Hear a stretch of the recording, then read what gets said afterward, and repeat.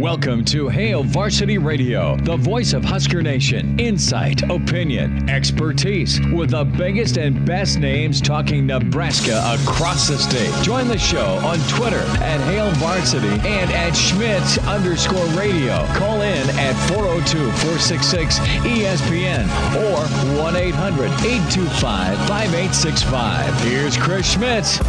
Welcome to it. Great to have you in on Monday with Hail Varsity Radio, presented by the Nebraska Lottery. Chris Schmidt, Elijah Herbal.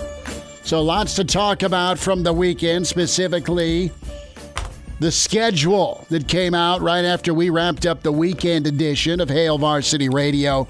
Aside from who and when Nebraska got teams, the griping on social media was, hurry the hell up. Took a little while.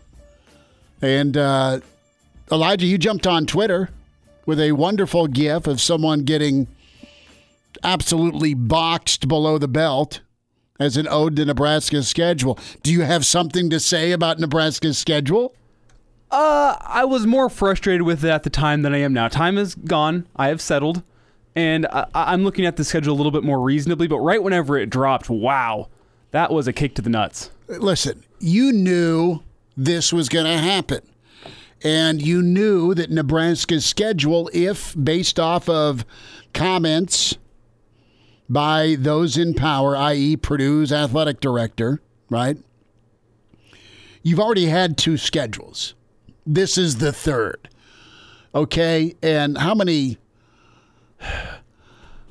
third versions of something are great? Back to the Future 1, awesome. Back to the Future 2, really good. Back to the Future 3, pretty solid. Rocky 3 was pretty solid. Rocky 4 was better, but Rocky 3 was good. But Godfather 3 sucked. American Pie 3 sucked. Scream 3, Scary Movie. Just depends on what Baywatch star they inserted the first 5 minutes. I was happy. So you knew this thing was going to hurt a lot because before the pandemic hit, what were we saying, man, with the original schedule, with the Final Five? The Final Five was going to be, can Nebraska crank out 6 or 7 wins before they get to Ohio State and Penn State and Wisconsin and Iowa and Minnesota to close? It was always going to be about those 5. And the order was set pre-COVID. You were going to get those 5, and you were going to get them consecutively. COVID hit. Things loosened up a bit. There's a second schedule released that seemed, all right, this could work. You trade out for Michigan State. Rutgers was going to be your opener, right? Yeah, Rutgers was going to be your opener. And look, it's a no-brainer. Rutgers is more beatable than Penn State. Yay. But the feedback and the people I've talked to, they first kind of scoff about, well, that's going to be tough. But then their Husker mode kind of kicks in and says, bring it on.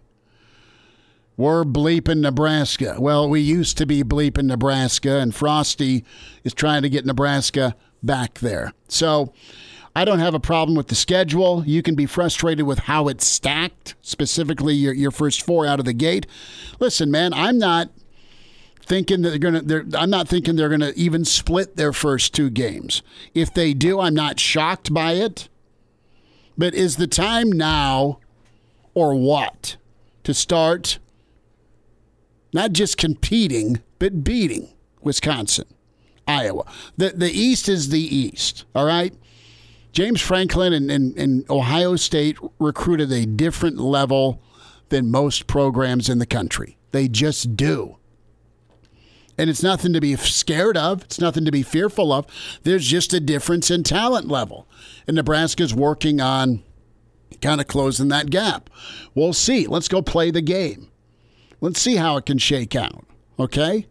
I don't think Nebraska would do themselves any favors by getting – you're going to have a better win-loss record theoretically if you get Rutgers instead of Penn State. But you've got a group of guys on the offensive line. You've got a quarterback. You've got some skill guys and you've got some talent on the defensive side of the ball, plus an experienced secondary. Why not this year go give them hell? You're not far removed from almost beating Ohio State at Ohio State. The team that went and won the Rose Bowl was 13-1 2 years ago. You get a little bit better connection between Adrian and Spielman in that third quarter on a go route. It was just out of his reach. And you're back up, and you're back up double digits.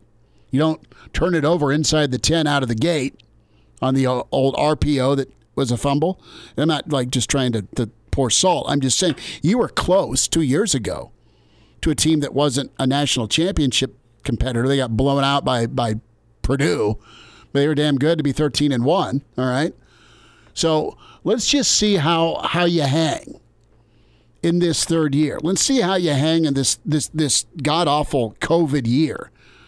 And I think that's going to be the message for Frost. I don't think you're going to see players or coaches. You're not going to see it publicly, but I don't even think you'll see it privately. You're not going to see anyone bitching and moaning that, oh, my God, we got to open up at Ohio State and in Wisconsin. Good. You know, you could have easily thrown in Iowa or Wisconsin, not Wisconsin playing Wisconsin, but if you're Nebraska, you get a chance to be seen by the nation three out of your first 4 games. You want to talk about recruiting uptick? You want about kind of narrowing the gap?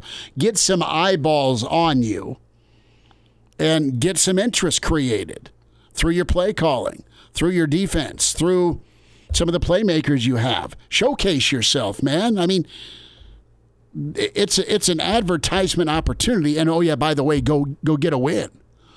So Bill Moose spoke to the Journal-Star. I love the Moose, man. The reason football is back, part of the reason football is back is because Bill Moose wouldn't take no. He fought. I love him for doing that because I love football. I love covering football.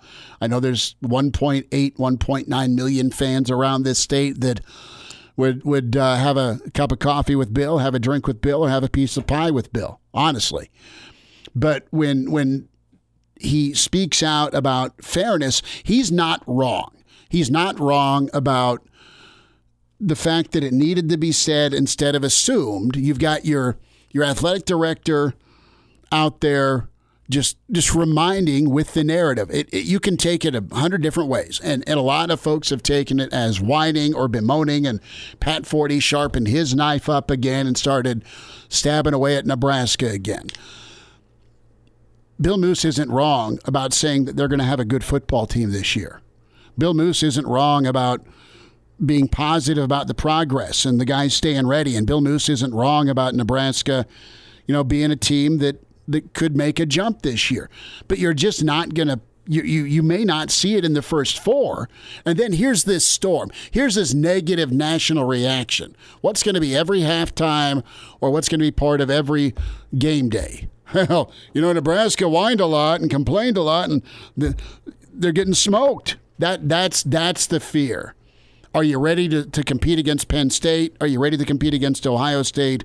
Are you ready to win those games? Don't know. You need to be. You need to be better. And that's what the head coach and his players will openly, I'm sure, acknowledge. But the thing with this is the way Nebraska could get painted nationally, you don't want it to set the program back with just getting embarrassed on TV.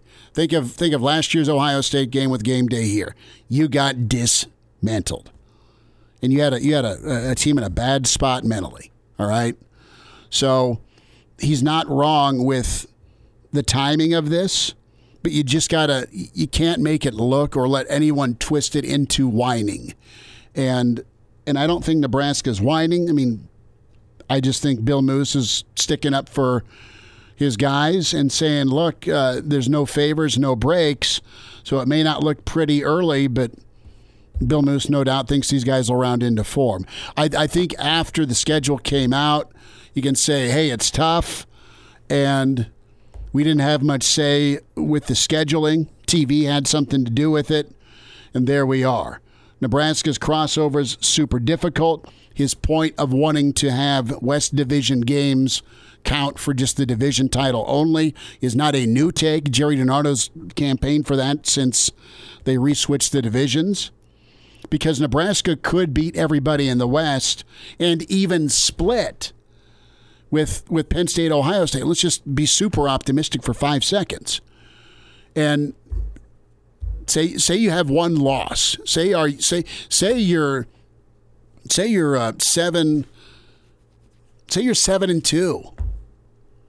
All right? Say you're 5-2, but you get beat by the East teams, but you beat everybody in the West.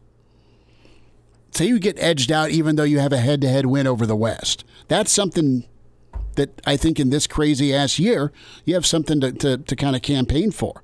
The West, the best team out of the West should go to Indy and separate your crossovers. That's not how it's been done, and that's not how they're doing it this year.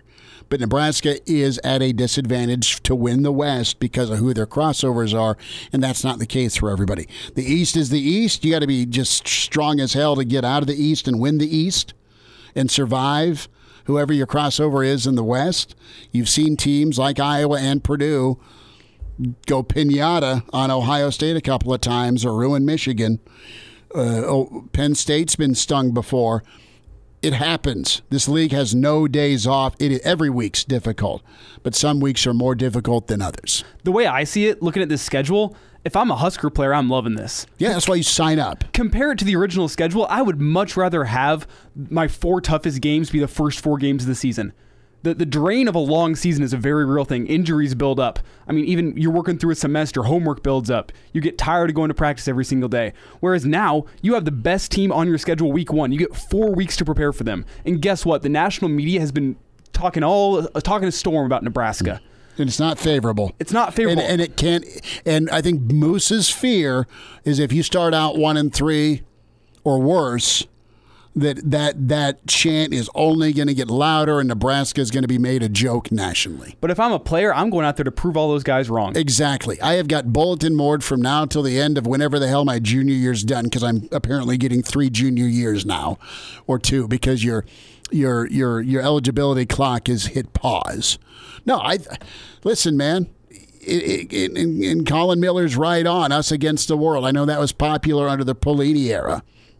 You can use that this year because everyone's made fun of you. Everyone's counted you out. Everyone's shook their finger at you. Everyone's shook their head at you because you've screamed to play football. The narrative Saturday should have been, this is awesome, we get to play football. And I think for the most part that is.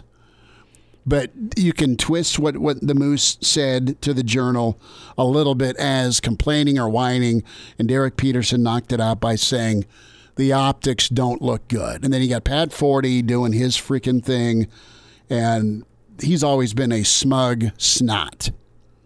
Okay? Even when he's been on the show, it's like, well, he's doing us a favor. This is years ago. He's good at his job. He is good at getting attention for Sports Illustrated. He's good at getting attention for college football, but he is thin-skinned, and he is absolutely making it personal against Nebraska.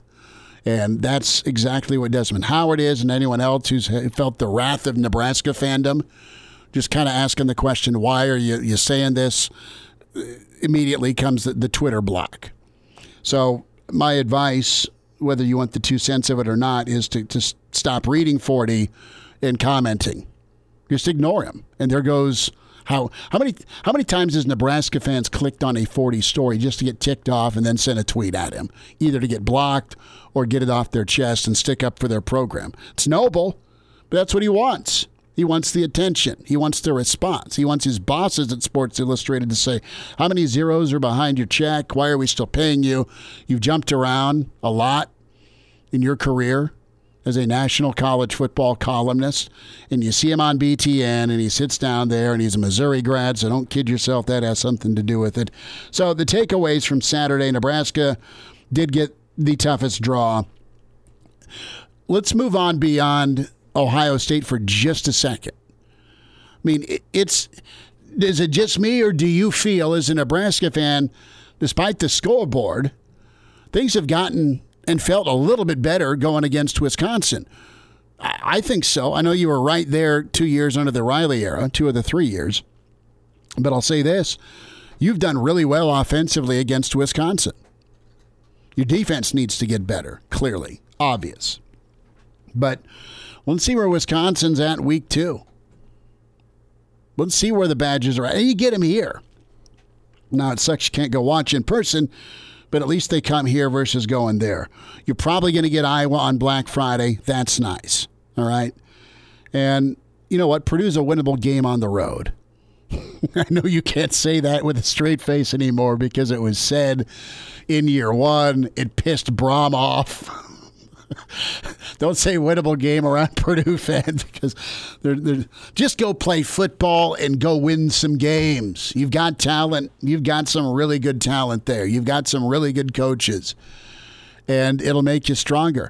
There were some years I'd look at the Nebraska schedule, and this was in the Big 12 era, where Nebraska's like an inch away from a national championship, or a better day in Austin away from a national championship. And I see how the schedule closed out for Nebraska in '99. I think it was Kansas State. I think it was A&M. This was Kansas, and then they had Texas. I mean, October through November, then you end with Colorado. It was tough, and you're like, can they get through that? And yes was the answer. They did well, but that's just how it is. And by now we should be used to it in the Big Ten. There's no days off, no weeks off. It's tough.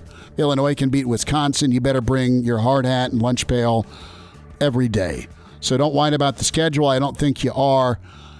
And I think Nebraska fans are realistic about what this year could look like win-wise versus how much better they are. And we're back. Fellas, think we could listen to the radio on Hail Varsity Radio, presented by the Nebraska Lottery. Yes! That's awesome! Time at Hail Varsity Radio, presented by the Nebraska Lottery. Chris Schmidt, Elijah Herbal. Find us on Twitter at Schmidt_radio, at Herbal Essence. In the second hour, Mr. Blackshirt, Charlie McBride, less than 1 hour away, a little bit after 5. Bobby Carpenter, part of the Morning Juice, former Ohio State Buckeye and 7-year NFL vet, will hit Ohio State, Nebraska, week 1. I loved what I saw on social media when it came to Step Brothers and Nebraska and Ohio State. It was too bad that Ohio State, Brennan, was burying Nebraska, Dale, in the backyard. Lars Anderson also going to be with us at 5:40. Greg Smith kicks us off, recruiting insider with HailVarsity.com, at Greg Smith HV on Twitter. Greg, busy weekend. Good to see you and Dr. Petey Friday night. What a ball game between Prep and Southeast. And you had Prep get hot in that fourth quarter. You had Rollins make a big-time touchdown catch. But, man, that was as good a game as I've seen in a while. And what are your thoughts here as you were there to check out some of the prospects in state?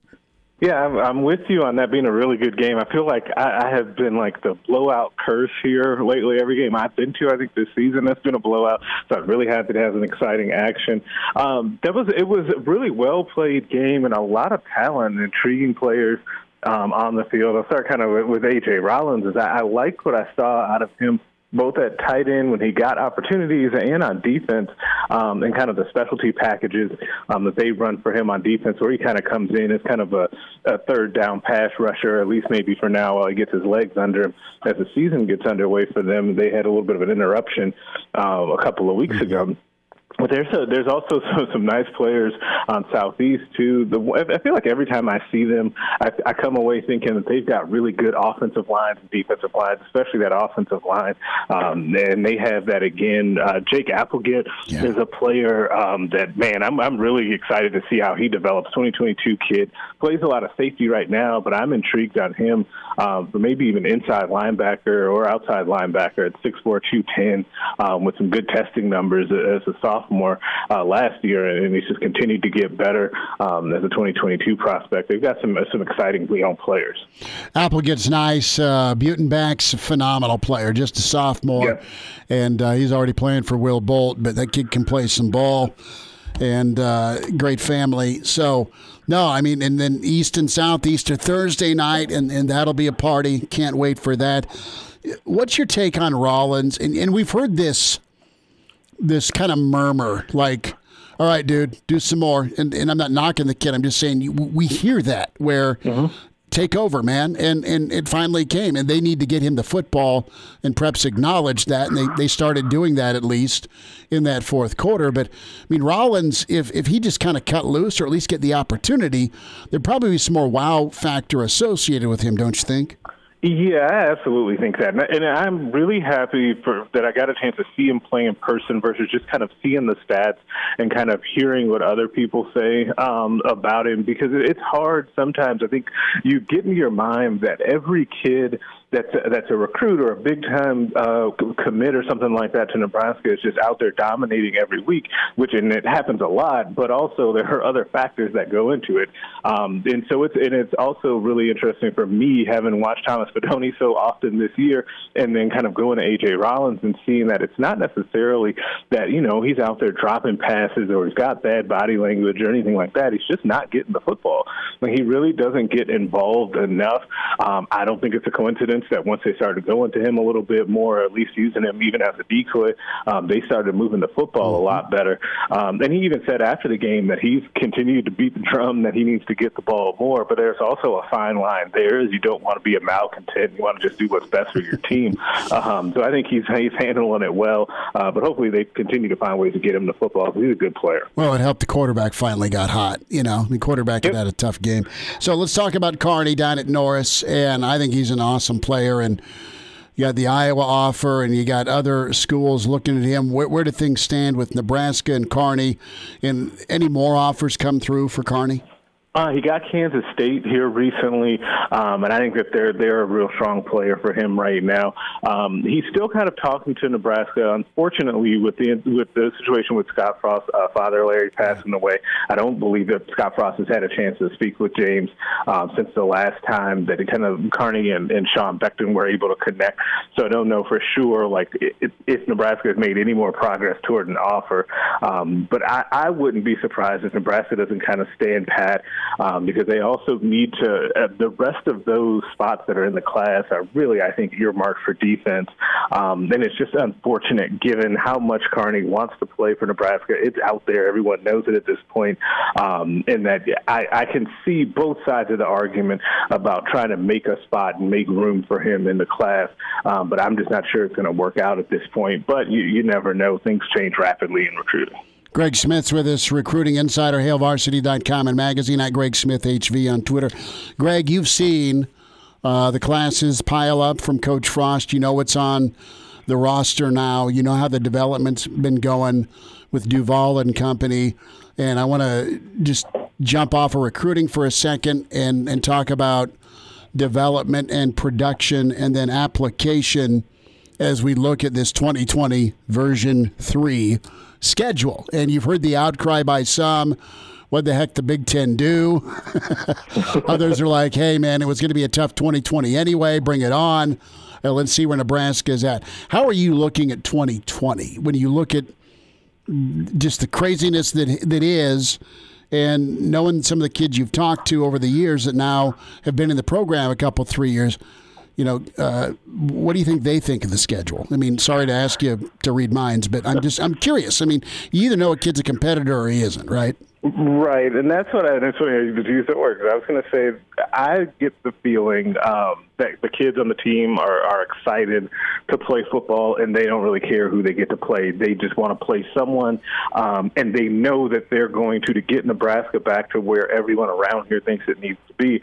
They're going to have to beat some of these tough teams anyway, right? And I think that they're ready for that challenge, because I think that this team in general has just been continuing to prepare and work out and try and put themselves in the best position possible for if and when football was going to happen. I mean, one of the things that I think that kind of gets lost in all of this, will they play, won't they play, is Nebraska as a team should have a real giant chip on their shoulder from not having played very well for the last few years. But also, you're starting to get to the point to where these guys are not going to want to let their legacies at Nebraska be known for the guys that didn't go to a bowl game or the guys that couldn't get the Native Sons team back and over the hump. Like, those things start to weigh on you, and it's just another log to the fire for motivation going forward. But I do think that this is year 3 is typically a year in which you can see a jump, especially kind of in today's college football. But I think it'll be we just need to see progress kind of a year. It's hard to put an actual win total or anything like that, not that you asked me to, but I think that you end up in a situation where the team just needs to show improvement, and how that ends up looking will be determined down the road. Greg, with the news about the extension of the recruiting dead period, you look at this Nebraska schedule, and there are some great games. You think, wow, if we had official visits, that would be a great opportunity for Nebraska. If we had a home game, wait a minute, we do. Oh, hold on, no one can watch in person. Exactly. Greg, do you have a read on how Nebraska is going to try to still recruit guys through these weekends? Man, you are reading my mind. I feel like you were looking at my computer before I hopped on here. I'm writing a little bit about that for the notebook tonight. I think they're going to end up doing something similar to what they did with virtual visits, where they try to have some sort of virtual game day experience, or something. Like, you have to be able to try to do something, because you're right. Like, I finally sat down and really looked at which games were home and away, because it really doesn't matter all that much. I looked and I'm like, man, if you were to have your home opener against Wisconsin, a team that is always good, that you had a little bit of a shot with last year, that you're going to have to get over the hump with to be able to contend in the division, that would be a huge recruiting weekend. So would a Penn State game, right? And there's others on the schedule. So yeah, they're definitely going to have to work on something. And it wouldn't surprise me if they come up with some sort of virtual game day visit, because you need to be able to show off some of these things as best you can. Greg Smith's with us, recruiting insider, HailVarsity.com and magazine. Greg, a thought on where Nebraska's at for some of the 2022 kids, and specifically, you've got Caden out of Kansas.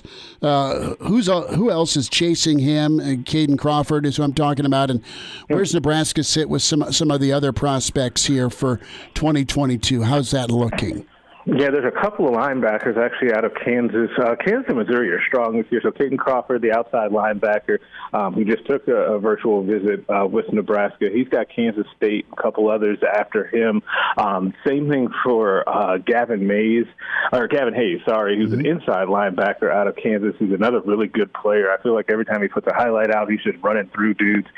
So that's the kind of kid that you like to see, that inside linebacker.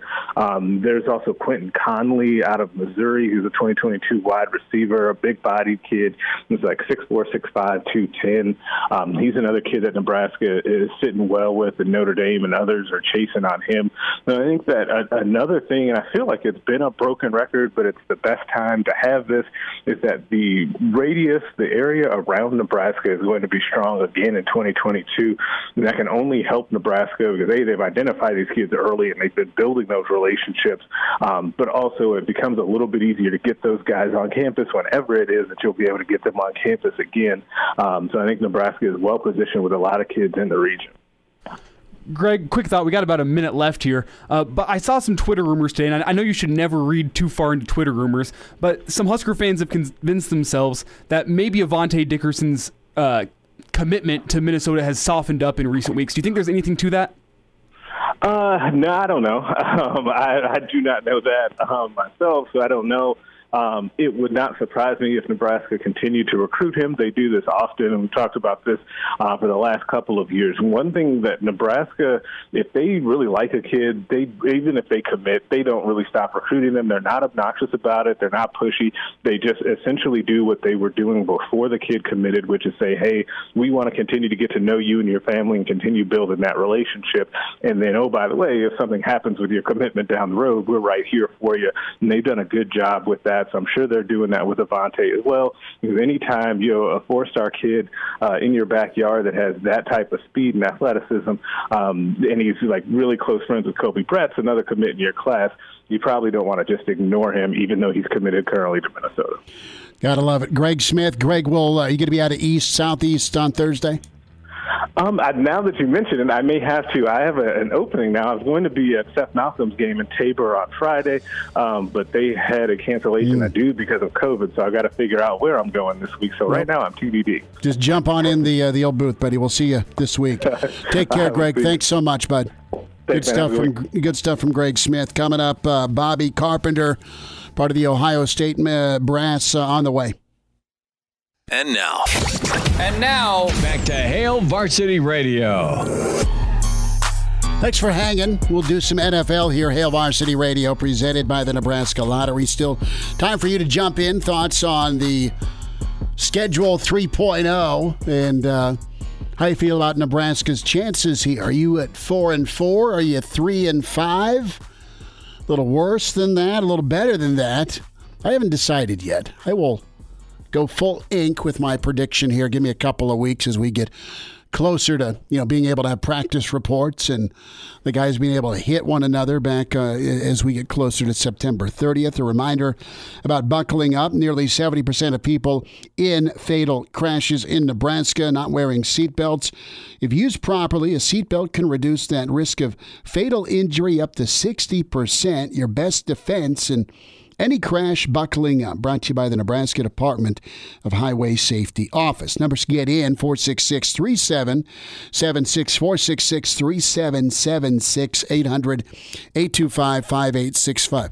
This has been an exhausting, emotional journey for a lot of Nebraska fans. And, of course, the brass. You have football back. You have the schedule. Bring it on. Put your best foot forward. That's kind of my synopsis on it. But speaking of foot, how about Greg the Leg, the pride of Pius? I got a funny story about watching Dallas yesterday. The Cowboys looked dead. They came back to life. Incredible onside kick by Greg Zuerlein. And then the game winner here. Brad Sham nailed the call, and Greg the Leg, the pride of Pius, did in the Dirty Birds. No timeouts. Good snap. Good hold. 46 yards. Yes, sir. Kiss that pig. The final score, Dallas 40, Atlanta 39. Kiss that pig. That's probably what my wife was thinking on prom night about me. So here's what we got. I mean, Jerry would have gone off. Everyone would have been grounded, and no one would have got their allowance this week. I kind of kid. But I'm sitting at a local establishment with Uncle Andy and Chandler, the nephew, and they're both in their Dallas gear. And Uncle Andy's wife and two little girls were there. And bless their heart, a tornado had been through our little corner of the world with young ones. So Mama takes off with the two little girls, and Mama puts her cell phone on top of her SUV and forgets it. We're talking like something about Mary, oops, let's put the dog on top of the car. So game's getting good. It's down to a 5-point ball game, and we did not get the Dallas game at either one of our homes. We don't have Sunday package, okay, or whatever it's called. So we had to go drink beer and eat food at some place and watch this game. And we get the phone call right as the fourth quarter is getting great. Chris, I need you to take Andy and Chandler home. We got to go get Mom a new phone. So I heard about the kick around the world as I was getting ready to watch New England in Seattle. But hey, you step up when called upon as a husband and father. Not me, Uncle Andy. I would have said tough. I would have stayed and watched the game and ordered another beer.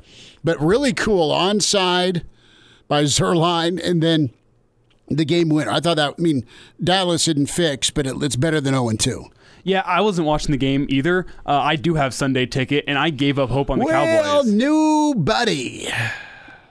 I have to pay up on some steak and a beer, so maybe some Sunday ticket at my house with some steak and beer bets. Yeah, I'll bring the steak and the beer, absolutely. Down. Let's do it. Good. You have cats? One cat, one dog. Deal breaker. Ooh. I can bring my laptop over to your place and hook up the Sunday ticket if you got an HDMI cable. Better plan? And you're bringing the steak and the beer. Let's go to Kansas City. This was incredible. Butker was awesome. Was watching this with Junior it looked like Andy Reid was going to rip his shield off and go attack somebody because Kansas City kept having awful penalties. They were there. They were knocking on the door. Recycled yardage. Kick it again, Harrison. Kick it again, Harrison.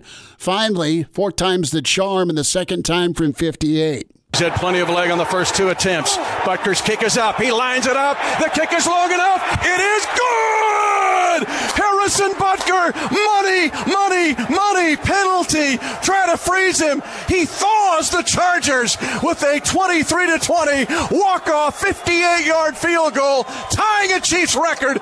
He just bombed that, and it's cool because the guy is unfazed. And I heard him on Pat McAfee. It's like, yeah, dude, I've just been doing extra weights, and I don't get tired anymore, and I've added X number of yards to my distance, and I just don't really get nervous. I mean, I get angry at the ball, and I pull the disrespect card when someone tries to ice me. And what's funny is you had a penalty on the first, and the right guard flinched. I'm like, oh, man, they're moving it back. I know he just hit from 58, but how many times does a guy bomb one from 58 successfully? Everyone's got the leg, you would think. Most have the leg, but it's the accuracy thing. And and then they freeze him, so he had to drill 3 of them. That's incredible. It's like this may miss, and he crushed him all 3 times. Did you see the angle of the isolation cam on hhim whenever he kicked the kick? He didn't even watch it go through the uprights. No, he knew it. He turned around and stuck his arms up. He knew. He knew he hit it pure. He knew he hit it. It's like that it doesn't happen real often for me, but that golf shot you hit. I was going to say, it reminds me of Steph Curry whenever he shoots a 3 in the corner and turns around and taunts the bench. He knows it's going in. There's just that. There has been those moments, very few for me, but either when you know something's going to work out how you want it to on the athletic field. And, I mean, like you hit a putt, you know it's got a shot, or you hit one clean, a second shot on an approach. Clearly different field goal, but pretty impressive. This was incredible last night. Mama and Junior were freaking out with Seattle, able to hang on against New England. And he's going to take it himself, and he doesn't get in. And the Seahawks are going to win the game. Tell you what, man, Seattle was really good offensively with Russell Wilson and that receiving core, but their defense is good, as Jamal Adams is for them. I'm not hating, and I'm not a big Cam guy, but I'm not hating Cam Newton with New England. They got too predictable, and I guess I understand, well, it doesn't matter if they know what's coming, you still got to stop it. I love that mentality. I would have gone back to the play action to one of the fat tight ends New England has that they scored off of the previous time. Because, I mean, I get putting Cam in that full house look and letting him just bulldoze in. He got chopped down. The corner that came in did a great job of defeating a block and then chopping Cam down. I thought Cam, if he would have gone a little, and this is like total nitpickiness, but if he would have gone like full bore, I mean, he kind of stutter stepped. He wasn't getting downhill at 266.5. Even if you get hit at the 2, it's a corner hitting you because the linebackers were neutralized. I thought Cam should have ran better, honestly, on that last play. I had a friend texting me during that last play because he had a money line on the Seahawks, and it was the last game in his 16 parlay. Okay. And he was just terrified because it was 3.5, wasn't it? Yeah, well, he had the money line, so all he needed was a Seahawks win. And I told him Saturday night, I said he needed one more team, and I said Seahawks lock. Sunday Night Football, I said Russell Wilson's going to be MVP this year. And I was a little terrified for him, but he made off with some money. That was so much fun yesterday, watching NFL. Dallas at the buzzer, Seattle at the goal line, and Butker 3 times the charm. We'll wind down hour 1. Charlie McBride's coming up. We'll hear from Lars Anderson. Bobby Carpenter next hour from Ohio State. And now, back to Hail Varsity Radio. One final time this hour, Hail Varsity Radio, presented by the Nebraska Lottery. Charlie McBride, Mr. Blackshirt's coming up in 10 minutes. Get his thoughts on the schedule, on the season, the blowback, and the outlook, man. Hey, football is coming. Bobby Carpenter, he's part of the Morning Juice on the Fan out of Columbus, 7-year NFL vet. We'll talk some NFL and, of course, Nebraska, Ohio State bromance. And quite honestly, Bobby Carpenter is pretty locked in with how things got moving behind the scenes from Ohio State. And our dear friend Lars Anderson, national writer, of course, New York Times bestselling author, a lot of years covering college football. Lars may sound off on the Big Ten, just a little bit. schedule-wise. So if you're moving in 2020, West Blue Realty can make things pretty less stressful for you, all right? Now, moving is a headache. It's brutal. But are you looking for that residential home in Lincoln or surrounding community? West Blue Realty can get that taken care of for you. When you mention Hale Varsity, West Blue can provide you up to $1,000 on the closing of your next home purchase. Give Tom Luby a shout at 402-540-3768 or Kelly Hofschneider, 402-202-2312. It pays to work with West Blue. WestBlueRealty.com. Get an appointment set with Tom or Kelly today, 1120 K Street, Suite 200. Our friend and listener, Dan, has chimed in. And Dan says, the only thing I hate about the front-loaded schedule will be if and when they allow fans, all the high-profile games will be done. I get that. It's way better to watch Wisconsin and be able to watch Wisconsin later in the year. But let's be straight. I mean, this should be Cincinnati week, okay? It isn't. But at least we're getting Penn State and Wisconsin at home. I have never suited up. When I say I'm talking Nebraskans. And I think there'll be fans in the stands. I think there'll be fans in the stands by week 3 or by week 4. I do. My take on it, though, is God forbid, if there's some bad results early in the schedule, at least we don't have to watch it in person. You can turn the channel and find a better game. And then my other take on it is that if those teams do happen to blow us out at the beginning of the season, you can learn more from those games and take them into the end of the season. Do you get better and do you finish strong? I mean, say you take your lumps and you start 1-3, all right? But you get better each week. And God, this sucks. Like I'm saying that here's an extra ribbon, here's a ribbon here. It's not how I am. I honestly look at this football team and where they're at. By the end of the year, they could be 4-4 or better. And say you're not playing in Indy. Well, I don't think a lot of us were expecting a Big Ten West championship anyway in year 3 after how last year went, honestly, right? There's still some watering that needs to happen with this football team. Some growth, some development, some depth. It's true. And it'll happen. And it'll happen soon. And I hate telling you to wait and be patient, but I don't think you got your arms around it. This isn't passing the buck on Scott or anybody, but things were screwed up, awfully screwed up culturally with the last regime and last administration. Okay? That takes a long time to undo, and they started to undo it. Coach McBride's on the way. Welcome to Hale Varsity Radio, the voice of Husker Nation. Insight, opinion, expertise, with the biggest and best names talking Nebraska across the state. Join the show on Twitter at Hale Varsity and at Schmidt_radio. Call in at 402-466-ESPN or 1-800-825-5865. Here's Chris Schmidt. Thanks for hanging out. Welcome into Hour 2. It's Hale Varsity Radio, presented by the Nebraska Lottery. Chris Schmidt, Elijah Herbal. We're going to check in with Mr. Blackshirt himself, Charlie McBride. Mondays with Charlie. A lot to hear from Coach on when it comes to schedule. Moving forward, getting football that green light. And yes, the national backlash. So we'll talk to Coach about that. So if you missed it, and I think our friends on Husker Max titled it appropriately. It's the 40-yard bash, not dash, when it comes to Pat 40. And he starts off his column about Nebraska's complaints, and he absolutely sharpens up the knife.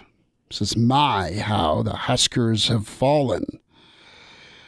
You've really got to hand it to Nebraska for finally figuring out where it stands in the football hierarchy. The Huskers are just a piece of the background furniture, part of the scenery, another mediocre program out trying to scrape its way to bowl eligibility for the first time in 4 years. They've been a subpar member of the Big Ten, and they've finally overcome their own institutional arrogance long enough to acknowledge it. He gets in there on Bill Moose. He gets in there on Nebraska and makes some insinuations towards Coach Frost. Man, it is getting heated by a national columnist who doesn't like all this social media backlash and getting called out by Nebraska fans. Let's welcome in Mr. Blackshirt, a multiple-time national champion, defensive coordinator, and I'm sure he celebrated this weekend. That'll be the theme of Hour 2, celebrating that football's back. Coach McBride's with us. Coach, what'd you think of Saturday once you got the schedule? Well, I thought the commissioner said, I'm going to fix Nebraska. I'll put them right over there at Ohio State right away. I'm going to fix Nebraska. Yeah. And then the funny thing about it is Ohio State's going to lose, and that's going to really make him mad. Wow. So you're calling it for us. Good for you, Coach. I'm just telling you, those are the kind of things that happen. I bet. That's just the way things work in this world. People think that this guy's going to do this and this guy's going to do that, and I would guess that probably Ohio State's going to be half of those kids, the younger ones, will be rolling their hats on the field, and the older guys will be ready to play because they have to if they want to ever make any money. Mm-hmm. And but it can be a split bag, and then with a bunch of young players that really want to prove themselves, it can be it could turn out to be a pretty nasty deal for them if they don't come ready to play. And I'm sure that the good thing about the whole thing is it's probably that it goes back to the same thing, and it goes back to Nebraska and Iowa and Ohio State sticking up kind of for each other, and those are the good things you see about about the Big Ten sometimes. And sometimes the other 11 or 12 feel left out a little bit. That they didn't stand up and have the guts to do it. And so I was happy about it. If we can just keep everybody clean, sure, and everything, and then there's going to be some things that I was just talking to Bill Kenny, who's up at Western Michigan, and they're in a different conference, and of course that's the MAC, and they feel like they're going to end up starting about the same time the Big Ten. They don't know, but they think they have a good chance to fall in line with the Big Ten kind of schedule, 8 or 9 games or whatever it is, and so they're about ready to practice, but they had a big hit up there with about 15 kids. Oh, really? That got 15. What did he say? 15 or I had 15 of them that were minor, kind of just had it, and then they had one that was really sick, and then they had 3 that were in the middle, kind of, but that's over, that's all past now, and so it's all, and then our area here, it's really, really dead. I mean, it's unless something happens, but around here there's not a lot of people that hang out together. I mean, people live so far apart from each other in most cases, unless you're living right in the cities, and that's where Kalamazoo, Detroit, and all of those are the ones that get, usually get the big hits. Coach, I want you to put your coach hat on here whenever you're looking at this Ohio State matchup week 1. And when you're looking at that, would you be happy that you get Ohio State with all the quality of their players on a whole month of practice before to prepare for them, or would you be worried about Ohio State being able to capitalize on week 1 mistakes? You won't know what they're running with it. When you get a different quarterback and you get a different thing, they pretty much fit their offense to who their quarterback's going to be, and I mean, it's not new, but that's kind of the realm of what's really happened. I just think it's a great. To me, I think that's the best. I'd rather go play a team like that than I would somebody I know we can beat. Because then you don't know where your kids are coming from. Now they're going to be on their toes, and they're going to be ready to rip. And I think, just in my thinking I would hit. A lot of those kids weren't there, but when they played Michigan, they were intimidated. Mm-hmm. A couple years ago, yeah. And that was kind of sad because it wasn't a Nebraska team, and everybody else, Indiana and everybody else played Michigan and played them tough and played them. It was kind of a deal and I think playing Ohio State is you in the long run you may be talking to two of the top 4 teams in this conference. I mean, when you mess with Ohio State and Wisconsin and Michigan and Nebraska, I think when it all bails out, I would think if everything goes right, it's going to be those 4 teams that you got to look out for. Well, the thing that's interesting is you had Bill Moose talking Saturday about, Nebraska didn't get any favors, and, you worry about confidence and what's progress and if you're losing and if you start out. And he didn't say that they were going to lose, but there's a possibility you start out 1-3 or worse because of who's on your schedule, because of how it's stacked. I flip it around. I think this team's ticked off. I think Nebraska's hungry. I think there's some real confidence. They've fought to play. They want to make Scott look good for speaking up. They want to make Moose look good for speaking up, and they really want to go play ball. They don't like how things have ended the last 2 years. So I think they're geared up, man. Yeah, well, that's what starts your motor. I mean, that's and I don't know that I'm not there, so I don't know the feeling of the players as much as even you do.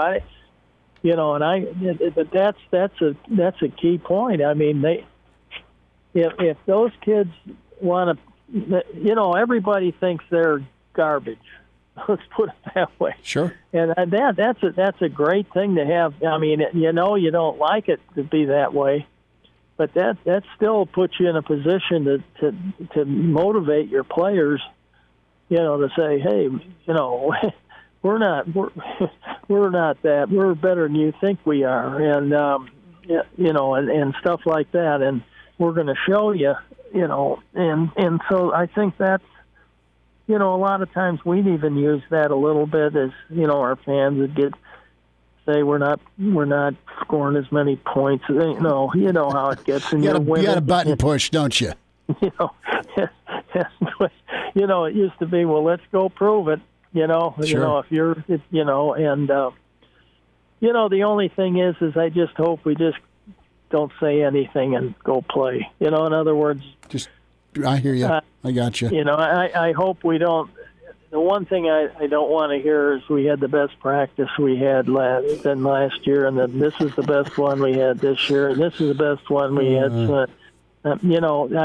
The more you say, the more you got to take back, and what you're doing is fueling your fans, going like, "Hey, man, we're really getting good," and all of a sudden, you Sure. go in the tank, and it doesn't work. And that goes with your players too, because they're not stupid. No. I mean, so anyway, I think a lot of times it's just go play, don't say a whole lot, let everybody else do the talking, and then you got nothing to fight back on. And I always thought too that you just keep the pressure off the players. If you don't play well, coaches blame it on themselves. Sure. I mean, and go say, well, we did, this guy's sick, and this guy this, and this guy that, and let somebody else say it. I mean, it'll be said. I mean, I remember when we played Texas, and it was a big point. Tom didn't want anybody to know we had the flu. Right. Didn't want an excuse, right? And we found out the press knew more numbers than we did. We had 18 guys that had the flu, and I mean, they'll find out. You don't have to make an announcement. I mean, yeah. The reason we lost was because of this, and Texas was not better than we were. I'll promise you. No, I don't think so. I didn't, and I know that's Yeah, they just had one of those days, didn't they? Yeah. Along with the flu. I had a laugh. I talked to Ralph Brown after the game, and he's a freshman, and he said, he came up and support the run, and the guy ran right straight down the field, and he wasn't covering anybody. And when he comes off the field, what do you say to him? Ralph, what do you do? And he's going like, I don't know. And that sounds like a freshman. You know what I mean? Uh-huh. And it's just that's just the way it is. I mean, you almost have to laugh at it. It's not funny, but when you really think about kids and some of the things that they come up with, well, I didn't know what I was doing. It's kind of different. But I think coaching brings out a lot in coaches what kind of people they really are, and the same thing with players. And I think I go back to the same story Tom told our players one time. When a few times I was ever in the locker room, was he told the players, he told them we don't have to win this game. And he said, but we have to play every play as hard as we can play. That's what we have to do. And the score will take care of itself. And if you do that and you get beat, then you have nothing to be ashamed of. And I think that's kind of the thinking that I think that we ought to look at it at Nebraska that way. And if we come out ahead, then that's great. And if we play well and play as hard as we can, and the players are satisfied, and the fans will know, and so will the coaches. I mean, if they played hard, and they're going to play hard. It's just the first game. You're playing one of the best teams in the country, and it's a mistake thing that comes out. It's a turnover thing that comes out. It's, you really have to be disciplined and focused. Charlie McBride's with us, Mondays with Charlie, Mr. Blackshirt, getting ready for football, which is nice to say, finally, and we're talking a little bit about the schedule. Coach, I've got about 90 seconds, but you've had a few of the national media really get in there on Nebraska, gotten pretty personal with Nebraska. Is that something you guys ever spent much time dwelling on as a coach? Oh, I guess, you don't. You just let it go. Yeah. I mean, it's not, you don't fight back. You got other things you got to do.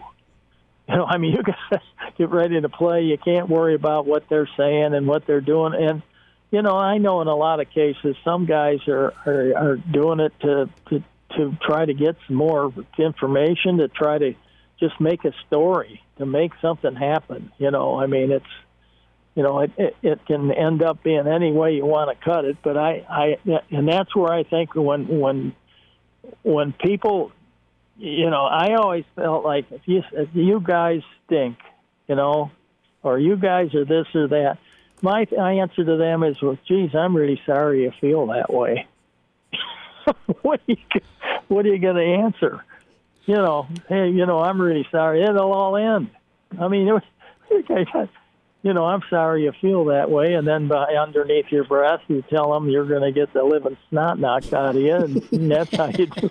You want to step outside? Yeah, that's right. Just.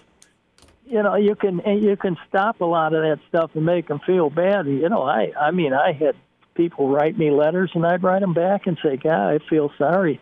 I'm sorry you feel that way. We work to do this and do that, or make our program the best we can, and we're just happy with all the people that will stick with the Huskers. And, you got to go overboard with kindness, don't you?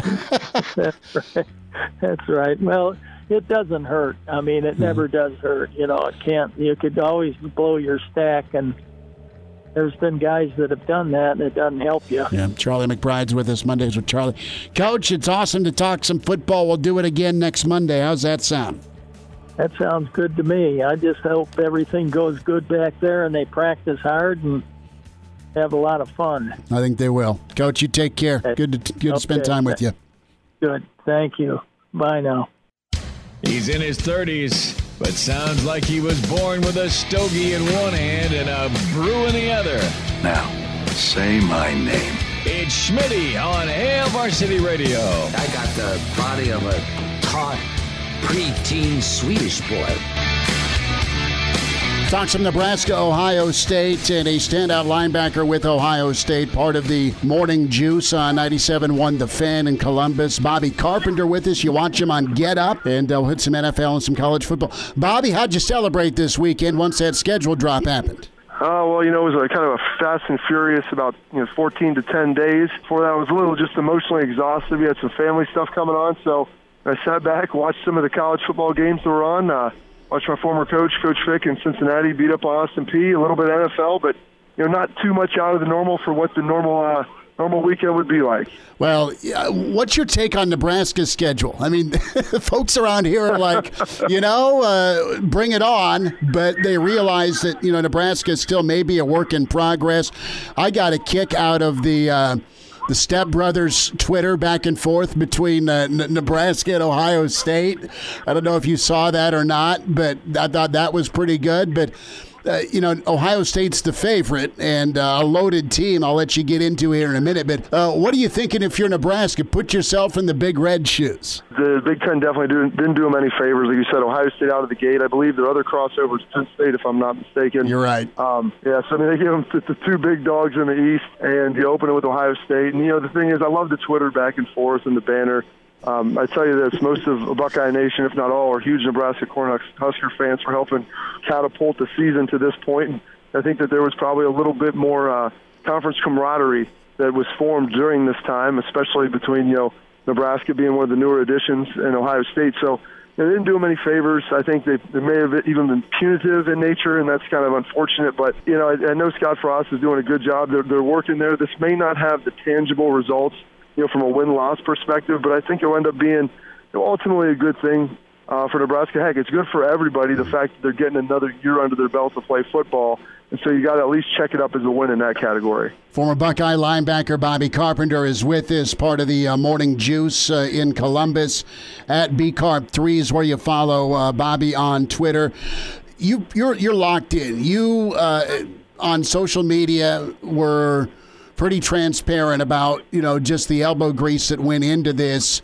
From a behind-the-scenes standpoint, can you expand a little bit just the work, at least that went into this, from your earshot, what you heard, what you went on, not only with Nebraska, with Ohio State, with some other Big Ten teams to get this thing done? Well, I think a lot of it started, obviously, with Nebraska and the fact that they didn't allow it to be a unanimous message to where everybody consented to not playing. And so that opened up a crack in the fact, well, there must have been a vote then. Well, who voted what? And then you obviously have the lawsuits coming, and through discovery, some of that stuff started to get leaked out. And I think some of these presidents were hoping to hide under the cloak of anonymity and not have to have any responsibility to fan bases and alumni groups and players that are very passionate about this game. You think about 4 of the biggest 10 stadiums in college football reside in the footprint of the Big Ten. There's a reason for that. And so moving on from there, once the 15 or 5-minute testing was put out by Abbott, and the White House obviously got involved and said, we'll help provide that testing. A very small percentage of the actual $150 million would have been required for football. And so then that opened up a lot of questions. Well, if safety was the number one concern, this helps alleviate that. And that's when a good friend of mine, former Ohio State Buckeye, Stanford MBA, he played in the NFL for 5 years, Anthony Gonzalez, who's a congressman out of the Cleveland area, helped started brokering some of these deals, talking to some of the Big Ten coaches, filling them in on information. And then, I talked to him and, member senior aide of the White House. And it's just like, okay, these presidents have to begin to feel a little bit like there's a possibility to get this done. And so they need to understand that there's an appetite for it as well, and an appetite for it to be done safely. And so then it became getting on the phones and calling everybody I could at different schools and universities, different coaches that I had played for, and getting them all to steal a line from PJ Fleck, kind of row the boat in the same direction, saying, here's what are the facts of the situation.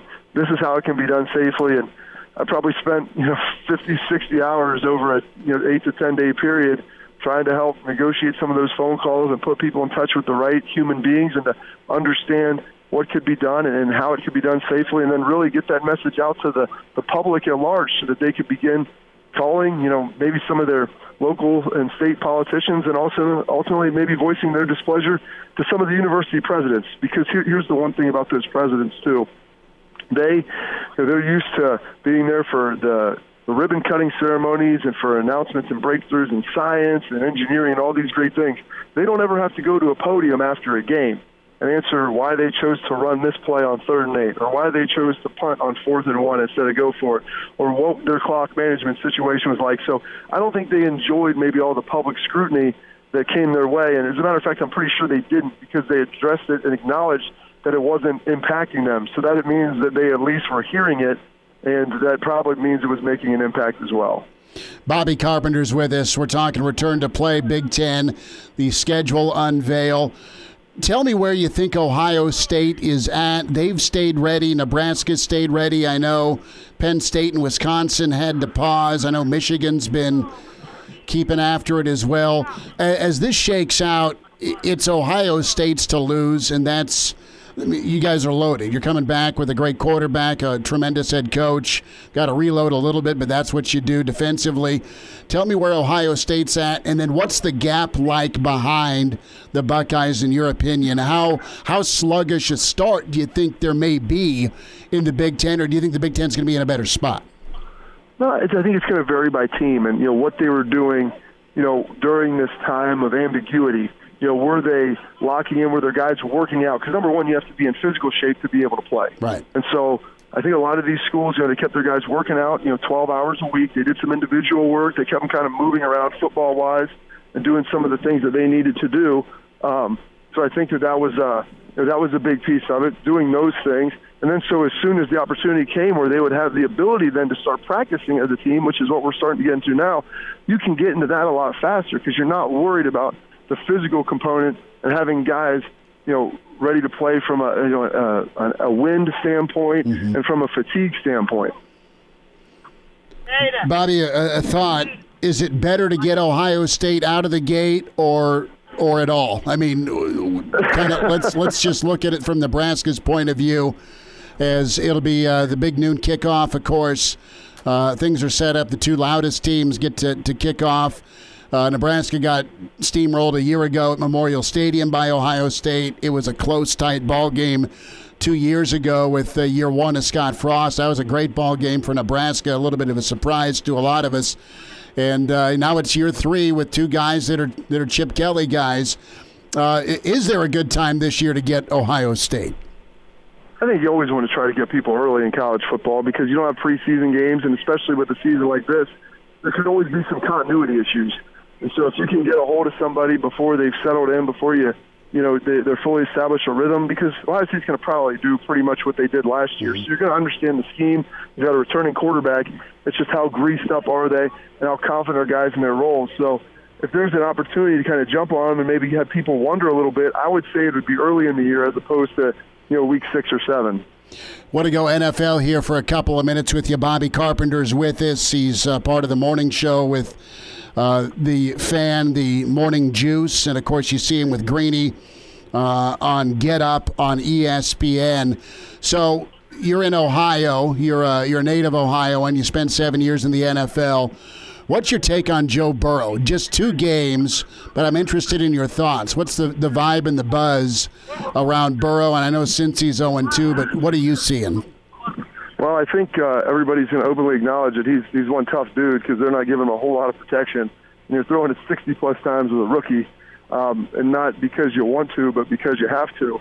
And I think for the games I've watched, you couldn't really ask him to do a whole lot more. He's fared very well. He had really bad interception on, he's kind of scrambling around a shuffle pass in his first game.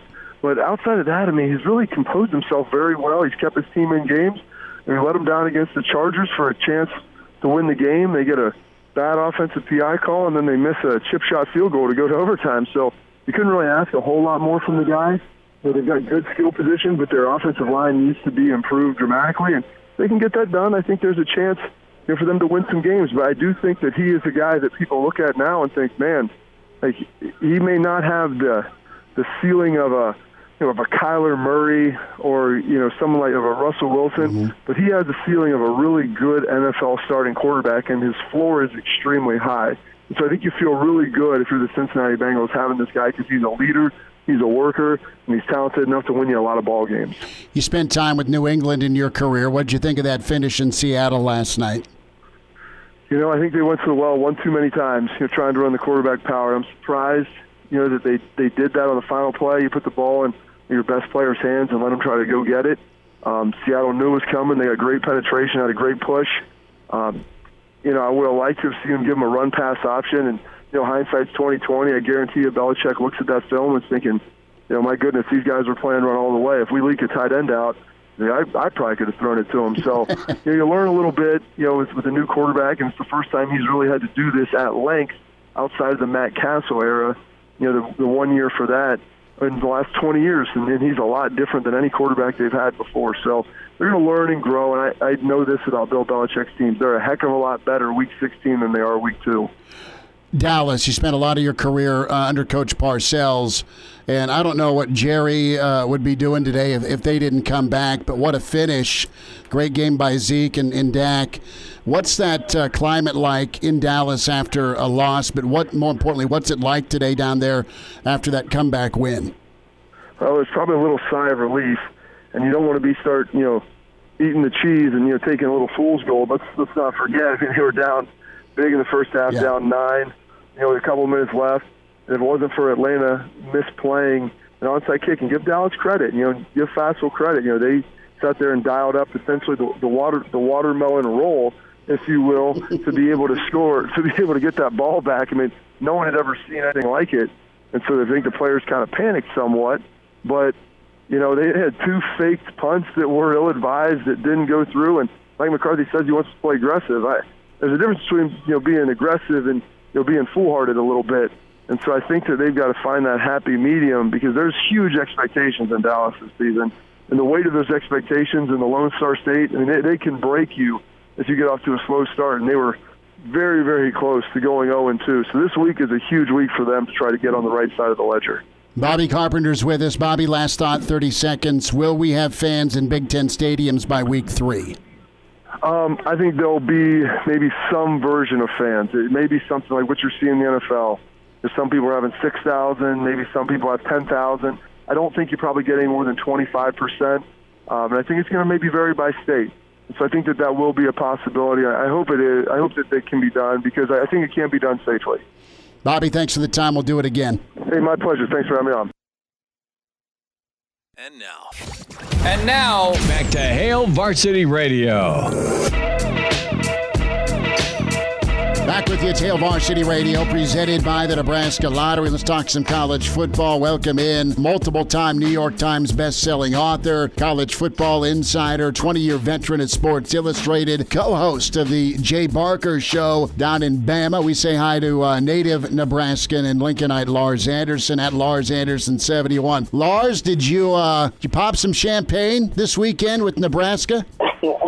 Yeah, I saw that quote that Bill Moose gave to the Omaha World Herald, saying that he wasn't exactly popping the champagne, unlike his colleague at Ohio State. Look, it was obvious, it was transparent, it was pathetic, it was petty. As far as I'm concerned, that's who Kevin Warren is, petty. The Big Ten absolutely screwed Nebraska. There's just no other way to put it. They screwed Nebraska when it came to the schedule. And look, I understand they were already down on the slate to play Ohio State, to play Penn State, the 2 best teams from the other side. I get that. It's sort of like how they put it together and forcing Nebraska to go on the road week 1, as Bill Moose pointed out, that, it's the first time, they'll be on a charter plane, first time in a hotel, first of all this. And I'm not the only, and the fact that Nebraska plays 5 of the AP top 25 teams, and Ohio State plays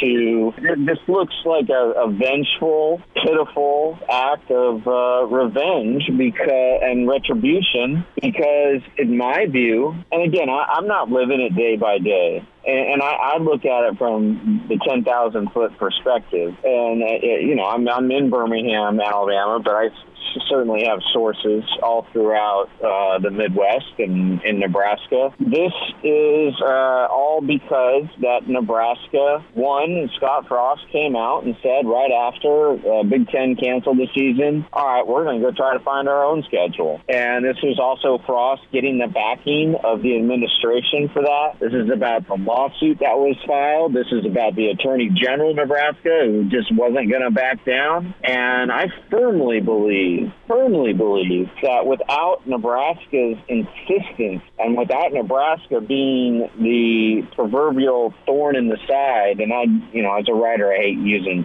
cliches, but I'll use it there. Without Nebraska being the gnat that Kevin Warren couldn't just get away, we wouldn't have a Big Ten season. Because what Nebraska did, and I talked to some of my Ohio State friends, what Nebraska did is they made it okay for Ohio State to come out and Justin Fields, Ryan Day, and say, look, this is not right, what's happening here. It gave space for Jim Harbaugh to come out, even after Nebraska was blasted by Michigan's most famous alum, Desmond Howard. I wonder what Desmond Howard thinks of Nebraska now after telling a national audience that Nebraska should be kicked out of the Big Ten because they didn't just want to shut up and take their ball home. I have very little tolerance for people like Desmond Howard, and I know he heard from Nebraska fans loud and clear. I don't know if he's given a mea culpa, but he certainly should. I'm not the only one who has this opinion. Paul Feinbaum, who's very dear, close friend of mine. For about 12 years, Paul and I had lunch twice a week at this place called Nabil's in Birmingham, a Greek place. And Paul absolutely eviscerated Kevin Warren and the Big Ten for this act of retribution on Nebraska. Now, all that being said, so I put this out on my social media, right, and on Twitter. And I got to say, the vast majority of Nebraska fans were like, hey, bring it. Let's play the schedule. Yeah, it's going to be brutal. Yeah, we may only win 2 games. I know the over-under, I think Vegas just came out. The over-under for wins for Nebraska is 5. The Big Ten did everything in its power, again, to screw Nebraska, in my view. Lars Anderson's with us and spent a long time covering college football at the national level. Co-hosts the Jay Barker Show down in Tuscaloosa at Lars Anderson 71. Lars, you're right, and I think that's the attitude probably of Nebraska's head coach and the Nebraska fan base. Let's go do this thing. The schedule is the schedule. Pre-COVID, Nebraska's close was going to be at Ohio State, Penn State, at Iowa, at Wisconsin, Minnesota. So it was going to be a death march finish. Things got shifted around. This is the third schedule that's out, okay? So is Rutgers an easier game than Penn State? Sure. Does Rutgers want to play ball? Not really.